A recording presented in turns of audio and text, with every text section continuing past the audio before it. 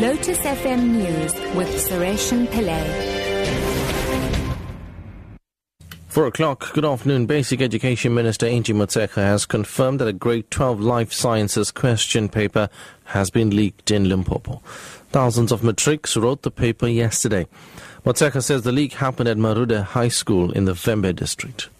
But yesterday we received reports on the 16th of November of an alleged leakage at the Life Science question paper in the province.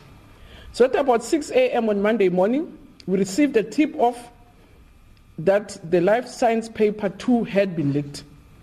The DBE, as soon as we got the paper, we verified the information and can confirm that indeed it was a correct paper which had been leaked.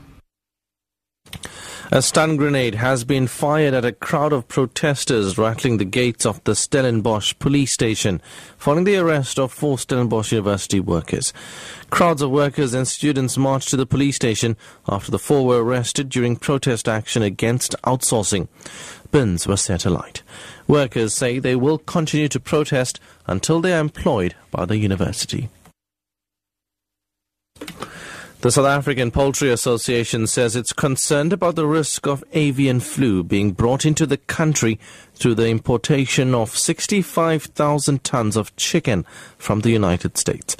This follows an agreement that was signed between the two countries, allowing the U.S. to resume importing chicken products. The association's Kevin Lovell says it's also concerning that America has decided to add some issues which are not part of the African Growth and Opportunity Act, AGOA. What the U.S. has done with this iteration of AGOA is add a whole range of issues that don't actually belong in a trade concession and make them part of the expectations of South Africa's compliance. In this case, with the threat of our loss of all agricultural market access benefits. South Africa and Netherlands will create a joint commission to help elevate trade and investment relations. This came out during a meeting between President Jacob Zuma and Dutch Prime Minister Mark Rutte in Pretoria. Two-way trade between the countries stand at over 48 billion rand, with 27 Dutch companies involved in over 40 projects in the country. Both leaders say they wanted to increase business. Zuma explains.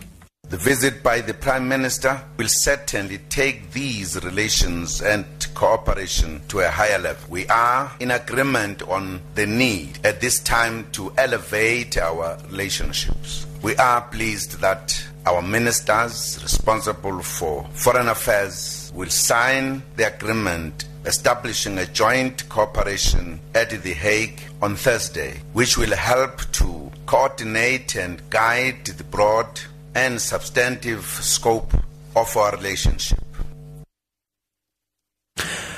And finally, actor Charlie Sheen has spoken out for the first time about being diagnosed HIV positive. He's made the revelation in a TV interview with today's Matt Lauer. E-Online reports that the 2.5-Man actor opened up about his current health and his decision to stay silent about his HIV status for 4 years. He's told NBC in the US that he's in good health and is determined to support others battling the disease.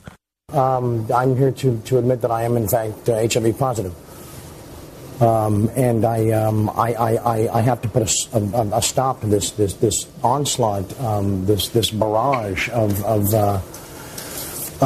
attacks and of sub-truths and very harmful and mercurial stories that are about that threatening the health of so many others, which couldn't be farther from the truth.